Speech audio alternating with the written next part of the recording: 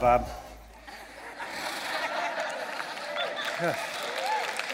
He's just showing off now.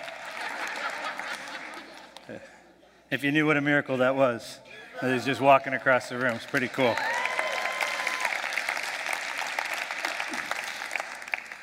Hey, I wasn't planning on saying this, but I know the question that's going to be asked of me regularly is, are you okay with this? This is exactly what I think God wants us to do, the waiting till the end of the year or so. And I'm excited to see what God has for us next. I've said to the elders and to the core teams, I think we are to get ready for the next decade and to prepare whatever that means leadership-wise.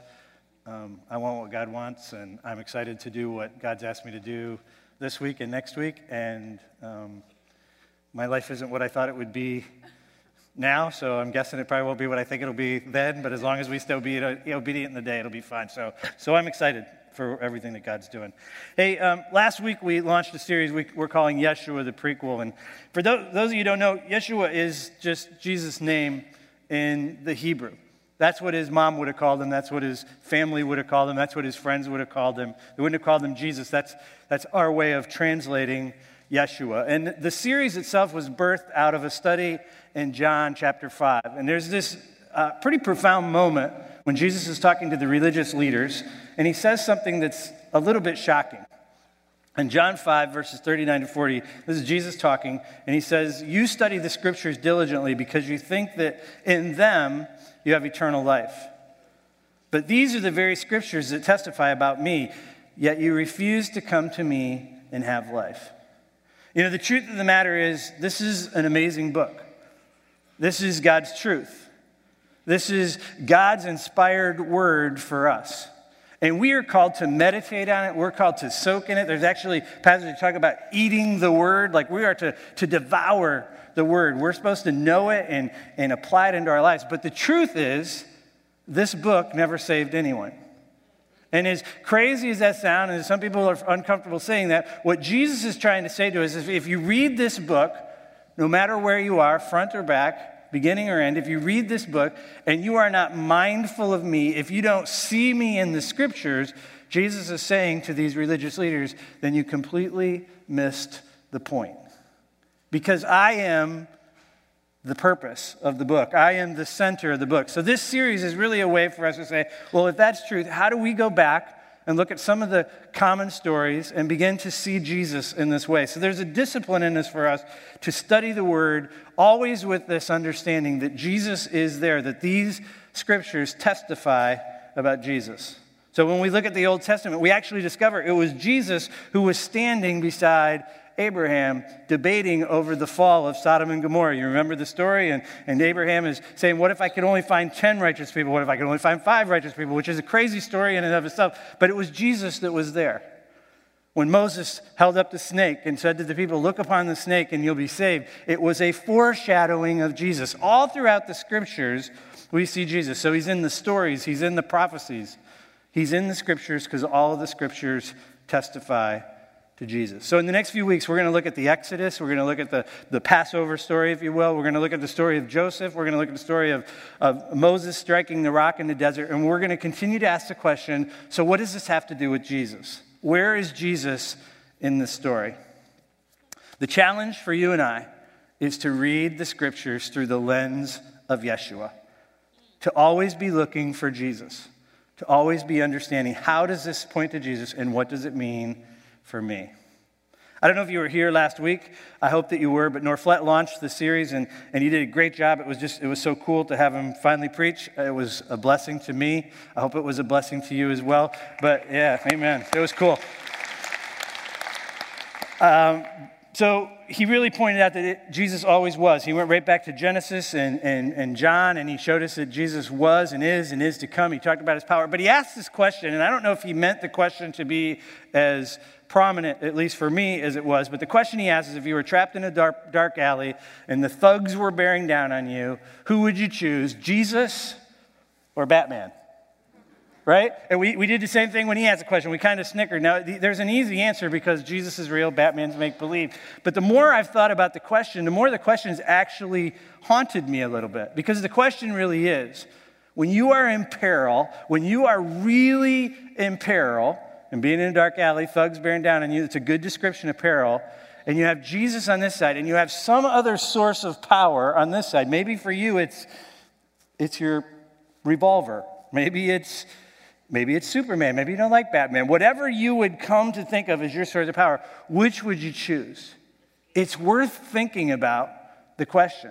Because the truth of the matter is, if even for a second we hesitate, if even for a second we think, well, I know how to use a weapon, I know how to use a gun, I'm not sure how Jesus is going to answer this question, so I'm choosing my whatever, my source of power. Then we choose the created over the creator, right? Or if we choose what's on this side, we choose what we think will save our lives and forget that he's the very one that gave us life. It's really about us understanding who it is that's on our left and what it is that's on our right. The question has really stirred in me this need for us to understand who Jesus really is.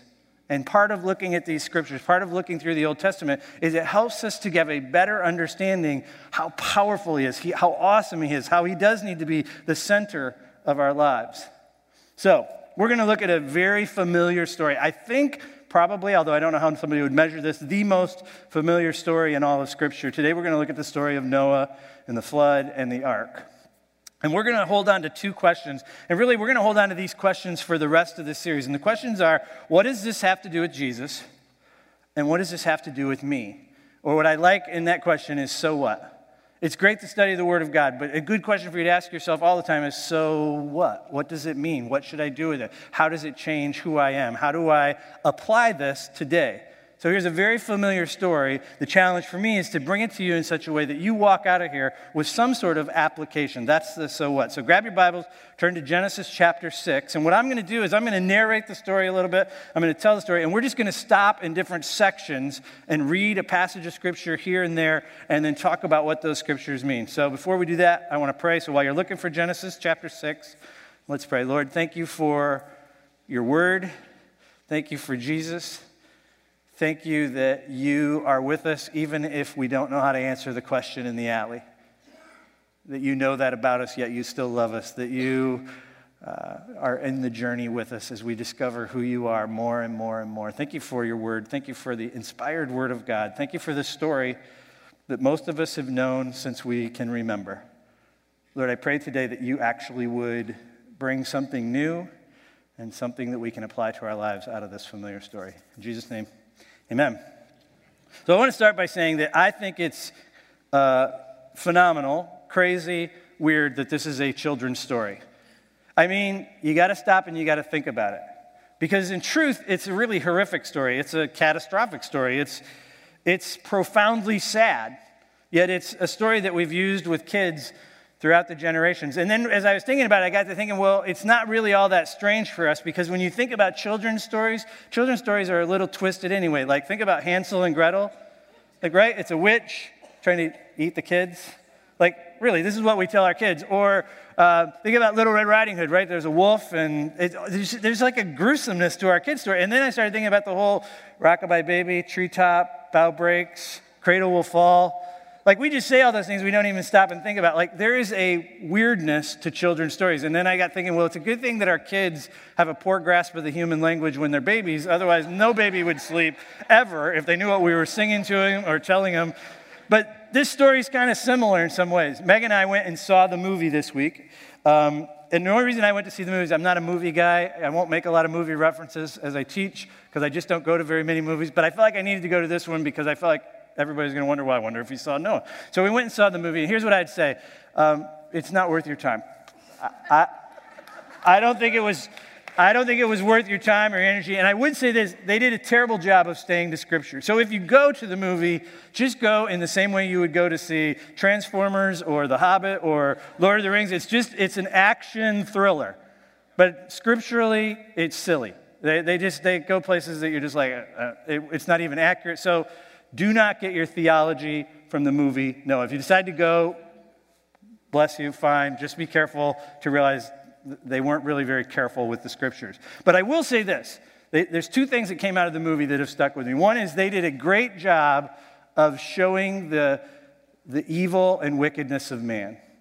You really can see the depravity of society when you watch the movie. They did a great job with that. And I think they did a great job with showing just how horrific the flood really was, that it really isn't a kid's story. You shouldn't take your kids to see Noah, the movie. It really did a good job of showing just how horrific it is. So all that to say, 1,600 years after creation, something begins to happen, and we see it unfolding in Genesis chapter 6. So we're going to read verses 5 and 6 together and unpack this. Verses 5 and 6 says, "The Lord saw how great the wickedness of the human race had become on earth, and that every inclination and thought of the human heart was only evil all the time. And the Lord regretted that he had made human beings on the earth, and his heart was deeply troubled." There's two things I want us to see from these first two verses. And the first thing is we need to see that sin and wickedness had taken over.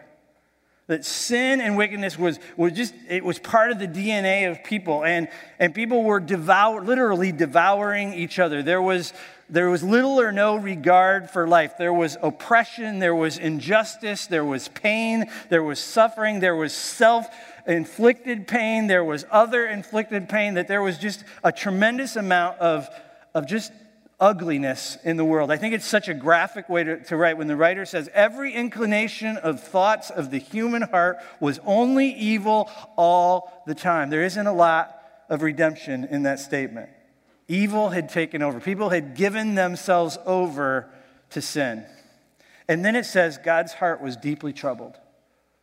God's heart was deeply troubled. And that's what I found myself thinking about the most as I put this talk together is God's heart was deeply troubled. Some translations, the New King James actually says, and he was grieved in his heart. God was sad. God was sad at what he saw. He was sad, and he actually regretted making humans. He was grieved because he saw the pain. He was grieved because he saw the pain we were inflicting on one another. He was grieved because he saw the amount of injustice and oppression that existed. It's gut-wrenching to see that. So think about this. Have you ever had a good friend, maybe even a family member, maybe one of your children or a sibling, who is just going to make a terrible decision and you know it? You see them making a bad decision and you know the end result is going to be pain and suffering. And you see that play out, and you see their marriages fall apart, or you see them destroy their relationship with their kids, or you see them get into an addictive lifestyle, and you watch it happen. Just think how hard that is. It's been one of the hardest parts of even the ministry that I'm in, is working with people and telling people, and then knowing they're going to make a bad choice, and then seeing them make a bad choice, and then seeing their lives fall apart. Well, think about God. He sees it tenfold, 100-fold, a millionfold. These are his children. This is his creation, and he's seeing the pain. He's seeing the suffering. He's seeing not just the self-inflicted pain, but the pain that people are putting on each other. And he's seeing all that, and he's saying, I am sad that I've done this. I regret that I've made man. And then keep reading in verse 7 and 8. It says, "So the Lord said, I will wipe from the face of the earth the human race I've created, and with them the animals, the birds, the creatures that move along the ground. I regret that I have made them." Verse 8 says, "But Noah found favor in the eyes of the Lord." In his grief and in his regret, God desires to see no more oppression. God desires to see no more self-inflicted and other-inflicted pain. And he says, enough is enough. I'm done. And he decides to wipe the human race from the earth. But then verse 8, and this is a profound part of the talk today, that verse 8 says, "But Noah." God decides he's going to wipe out the face of the humans from the face of the earth. And then it says, "But Noah found favor in the eyes of the Lord." Noah found favor. One thing we have to understand is that God is always the initiator. That God sees Noah. And God moves towards Noah. And Noah responds to God's movement towards him, and something profound happens. So look at verse 9. It says, "Noah was a righteous man, blameless among the people of his time, and he walked faithfully with God." There's a spiritual principle we have to understand here, and the Apostle Paul helps us to understand it when he says that Abraham believed, and it was credited to him as righteousness. See, Abraham believed what God was saying to him, and God imputed, gave him righteousness, and made him righteous. And if that's true of Abraham, it's true of Noah, and it's true of us, that Noah didn't do something to earn God's favor. He didn't do something to be righteous in God's eyes, that he believed, and God imputed righteousness to him. God is the initiator. God is the one who moves towards Noah, and Noah responds, and God imputes righteousness and makes him blameless. It's a work of God. So then Noah is called to build an ark without any help from gigantic rock people. If you went to the movie, you know what I'm talking about. If you didn't, then they're not in there. You can go back and read the scriptures 3 or 4 times. You're not going to find any gigantic rock people. And amazingly, God says, Noah, build me an ark. And we don't stop and think about it. Amazingly, Noah does it. Look, it's never rained before. So when God says, hey, I'm going to bring rain, Noah probably had to say, wait, what's rain? Right? We take for granted at that time the earth was watered by a dew that settled on the earth. So first he started with that, and then he said, I'm going to bring a flood. And you know what Noah would have had to say? Wait. What's a flood? Because he hadn't seen a flood before, so no rain, no flood. And then he says, build an ark. And best guess is it took Noah probably 75 years. I looked all over the place. How long did it take Noah? And most scholars say it took 75 years to build an ark.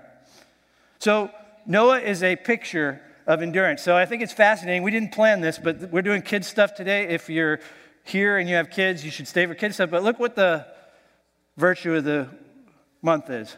Endurance, sticking with what you started, even when it gets tough. Think about Noah. Think about the endurance that he must have had for 75 years amidst the ridicule, amidst the doubt. Think about how often he must have thought to himself, did he really say build an ark? Because this is a lot of work.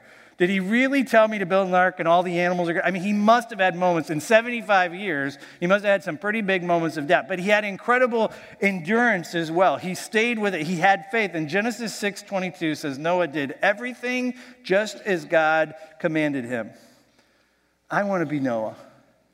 I want to do everything just as God asked me to. What a cool label to have over you on your tombstone. Doug, he did everything God asked him to. Noah, he did everything God commanded to him. Amidst the doubt, amidst the ridicule, amidst the passing of time, Noah did everything. I struggled to stick with things for weeks, let alone 75 years. It's an amazing picture. So, the floods come, and the rains start, and it says the water came up from the ground, and Noah, his wife, his 3 boys, and their wives all get onto the ark, and for 40 days, the waters come, and the entire earth is submerged, and then for 150 days, they float around in the water as the waters begin to recede. You know what I think is fascinating, too, is that there are over 600 flood legends around the world. In non-Christian, non-biblical societies, there's over 600 different flood stories that archaeologists and sociologists have found in other societies. Well, if really all of man came from the people that were on that boat, then it would make sense that their heritage, their written and oral traditions would go back to a flood story. So we find these small villages and rural areas, and they have their own story of a day when the earth was covered. And I just think that's so faith-building. For me, that's just affirmation that this isn't just legend. It isn't just a story. It's truth. It really did happen. So, the scriptures say God didn't forget Noah, and the water receded. Noah and his family and all the animals came out of the ark, and then God establishes a new order. He tells them to be fruitful and multiply. He says, look, now the animals are going to be afraid of you. He actually says now it's okay to eat animals. So if you're a vegetarian, I'm sorry, but it's in there. And so you can actually eat animals at this point. And then he sets up a different justice system. He talks about capital punishment and puts a different kind of justice in order to kind of make for a better society norms. And then he promises, I'm never going to flood the earth again. And he gives us the rainbow. So that's the story. In a nutshell, that's the story of Noah. But remember what the 2 questions are. What were they? What does this have to do with Jesus? And what does that have to do with me? Or so what? Well, the answer to the first question really comes in layers. What does this have to do with Jesus? There are so many different layers to the answer to this question. But the fact of the matter is that this is a graphic and real picture of God's view of sin, of God's judgment, but also of God's grace. See, the fact is, God takes sin pretty seriously. We see in the story of Noah that it actually grieves God. And we also see that God judges sin. And judgment isn't a very popular topic. As a matter of fact, millions of books are sold when someone will say, hey, God's judgment isn't real. Heaven isn't and hell isn't real. There is no judgment out there. Because that's what we would like to hear. But if you can see anything in the story of Noah and the ark, is judgment's real. The people really were judged, and they really did drown. It really did happen. And then Jesus in his own life, when he's talking to the religious leaders, he says, hey, when I come back again, so he's talking about his second coming, he says, it's going to be like the days of Noah. People are going to be doing everyday things. People are going to be going about their everyday business. And when I come, judgment will come, and then it will be too late. And I know this isn't the popular subject in church these days, but it's real, and it's part of the stories. We need to recognize that the wage of sin really is death. But the rest of the passage is, the wages of sin is death, but God grieved at the sin of the people, and he decided he's going to wipe the people off the face of the earth. But Noah found favor in the eyes of the Lord. The wages of sin is death, but the gift of God is eternal life through Jesus Christ our Lord. We need to hang on to that. We need to recognize that while there is judgment in the world, that God has given us a way out, that God has given us safe passage. The story reminds us of God's judgment, but it also reminds us of God's grace. The ark is a metaphor for Jesus himself. Jesus is seen in the ark. He is to be our place of refuge in the storm. He is to be the one we run to when the world is falling apart. Jesus is our place of refuge. Jesus is the place of safety. There was one door to get into the ark. If you look at how it was one door. Jesus says, I am the door. The only way to safety is through me. The only way Noah was going to be saved was through the ark. So we have this clear metaphor and picture of Christ and what he offers to us in the wake of death, in the wake of destruction. And even the person of Noah himself is a reminder of Jesus. Through one man, through his obedience, through his suffering, the entire world is saved. So we see Jesus all over the story, and it reminds you and I that what we do with Jesus actually matters. How we view Jesus, what we do with the story of Jesus, actually makes a difference in our lives.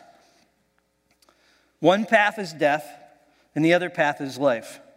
But the problem is, as humans, we fail to see the amazing and glorious invitation that Jesus offers. As a matter of fact, we tend to think in our humanness that following Jesus is going to be limiting, or it's going to be confining, or it's going to be boring. If I do what Jesus wants me to do, my life is going to be kind of a drag.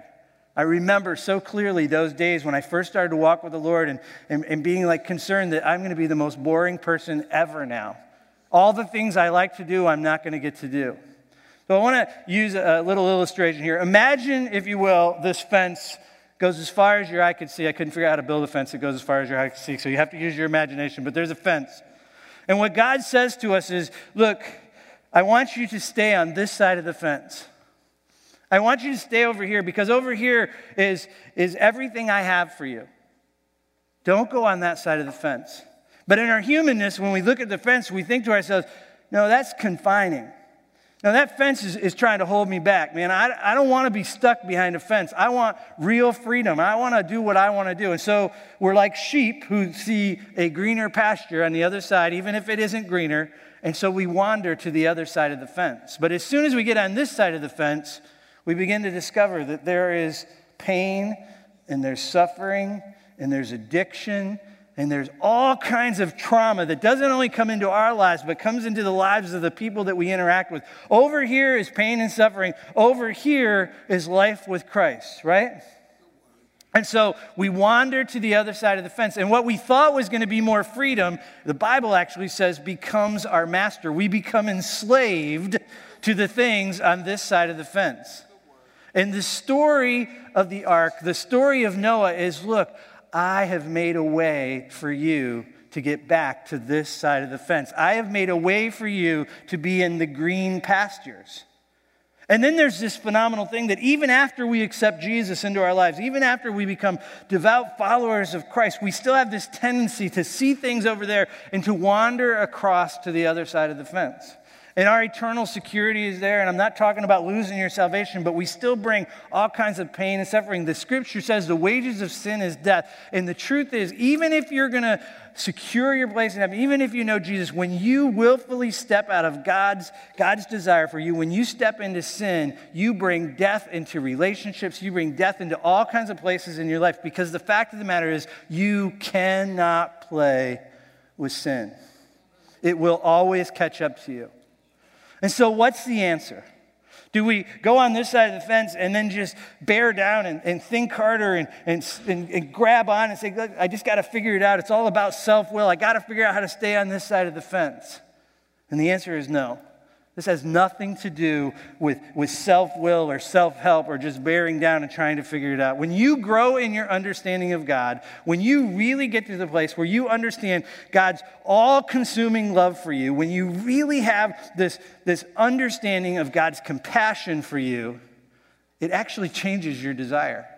It actually changes your willingness to go to the other side of the fence. When you know what you have in God, you wouldn't even desire to walk on the other side of the fence. So our problem isn't a will problem. Sometimes it's a knowing problem. If we're in the dark alley and we choose anything but Jesus, it's because we don't know Jesus the way Jesus wants us to know him. If we wander to the other side of the fence, it's because we don't know all that we have on that side of the fence. We don't understand what it is in the pasture that God has called us to.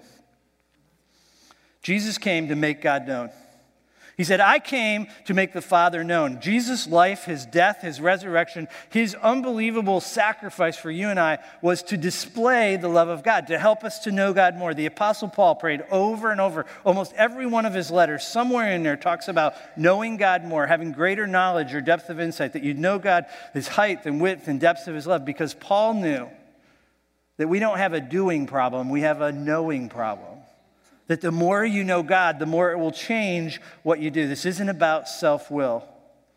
I had a chance to sit through Revolution this week, and I just went down there just to see what's going on. And Revolution is our high school ministry. If you have a high school kid who's not going to Revolution, please have your kid go to Revolution. It is a good thing. It's where they're going to find great peer groups. It's where they're going to hear great teaching and worship. They need to be a part of Revolution. So there's a commercial for that. But I went down there just to watch, to see what was going on. And Carl was teaching. He was teaching about the woman who was caught in adultery and was brought to Jesus. And just to catch you up on the story a little bit, if you don't know, the Pharisees find this woman in adultery. They bring this woman to Jesus, and they're trying to entrap. The scripture says they're trying to entrap Jesus. So they say, hey, we found this woman in adultery. Should we stone her or shouldn't we? And if you remember the story, Jesus begins to write on the ground. He says, hey, any of you who are without sin, go for it. Go ahead, you can stone her. And then it says that one by one, they dropped their stones and walked away from old to young, right? So, and the thing that Carl said that really got me thinking about this is that he said, she really was guilty. She really was in an adulterous affair. She really had wandered to the other side of the fence. She really was a sinner. And she hadn't only wandered to the other side of the fence in God's eyes. In a lot of ways, she'd wandered so far over the fence, she wasn't even really acceptable in society's eyes. She's gone against the social norms, even more, not more than, but to the people watching. So she was probably shunned. It was a small village. It was a small town. Everybody probably knew her as being that kind of a person. She probably had all kinds of ridicule and shame and disdain was poured on her. But when everybody walked away and it was just Jesus and the woman, he bends down and she lifts her up and he looks into her eyes and he sees her beauty. He sees her real beauty. He doesn't see her story. He sees her beauty and he calls something out of her. He offers her forgiveness. He offers her acceptance, not shame, not condemnation, nothing degrading. He says, no one here condemns you, nor do I. And then he says, go and leave your life of sin. And when you think about the story, think about how hard that might be. This is a person who's entrenched in a lifestyle. And with one interaction from Jesus, he says, go and leave your life of sin. And historians would say, biblical scholars would say, she did just that. She became a devout follower of Jesus. Go and leave your life of sin. But the reason she could leave is because she looked into the eyes of God. The reason she could leave is because she experienced God's love in such a profound way that the thought of going back to another lover to fill a void in her heart would have known that she would be leaving what she had in Christ. There is this picture of knowing God that inspires her to live a life without sin. And the truth of the matter is, we are all like the woman caught in adultery. Amen. We have all wandered to this side of the fence. In one way or another, we have all sinned. The scriptures are clear. We have all sinned and fallen short of what God wants for us. But the story of Noah, the story of the ark, is that God has made a way out. That God has given us Jesus. He is our refuge and our strength. The question is, which side of the fence are you on? Really. There's this invitation in today's message. And I'm not just asking whether or not you've ever accepted Christ. And for some of you, you're on this side of the fence and you don't have any understanding of what it means to walk with Jesus. And can I just tell you, it's not that complicated. Jesus bent down, stood there with the woman, looked in her eyes and said, "Believe in me and go and leave your life of sin." It's about accepting the truth that the stories of Scripture are true and that Jesus is who Jesus said he was, and he wants to give you freedom. And if part of what keeps you from making that decision is, I don't want to give up all the fun I have, then you've failed to see how entrapped you are in your own sin. You've failed to see the havoc that it's wreaking in your life. And so some of you are going to feel the call of God to come back to this side of the fence. For a lot of you, you've been in church your whole life. And you know Jesus, but you also know there's something in your life that makes you keep wandering over the fence. And maybe today's the day to let go of that. The story of Noah, the story of the ark, is that Jesus is the way, the truth, and the life.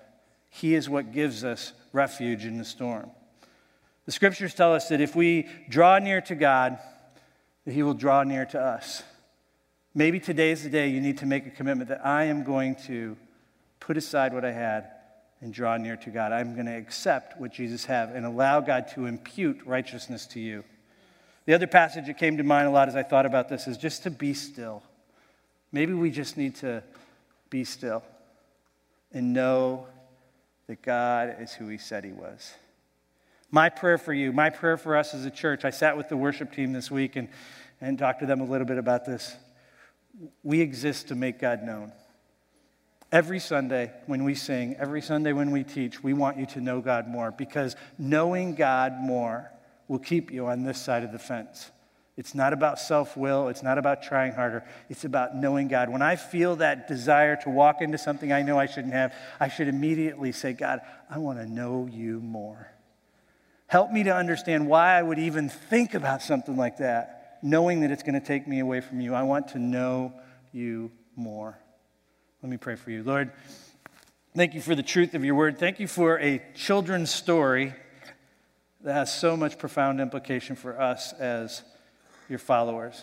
Lord, I pray that we would be your sheep and that we would stay on the side of the fence that you have called for us, not because the fence is confining, not because the fence is limiting, but because there's freedom and protection on that side of the fence. Help us to see the fence as being something that you put in place for our protection because you love us, because you want us to have life of freedom in you. Lord, change our hearts. Help us to see you more. Lord, for the people in this room who just don't know you, I pray that today you would reveal yourself to them.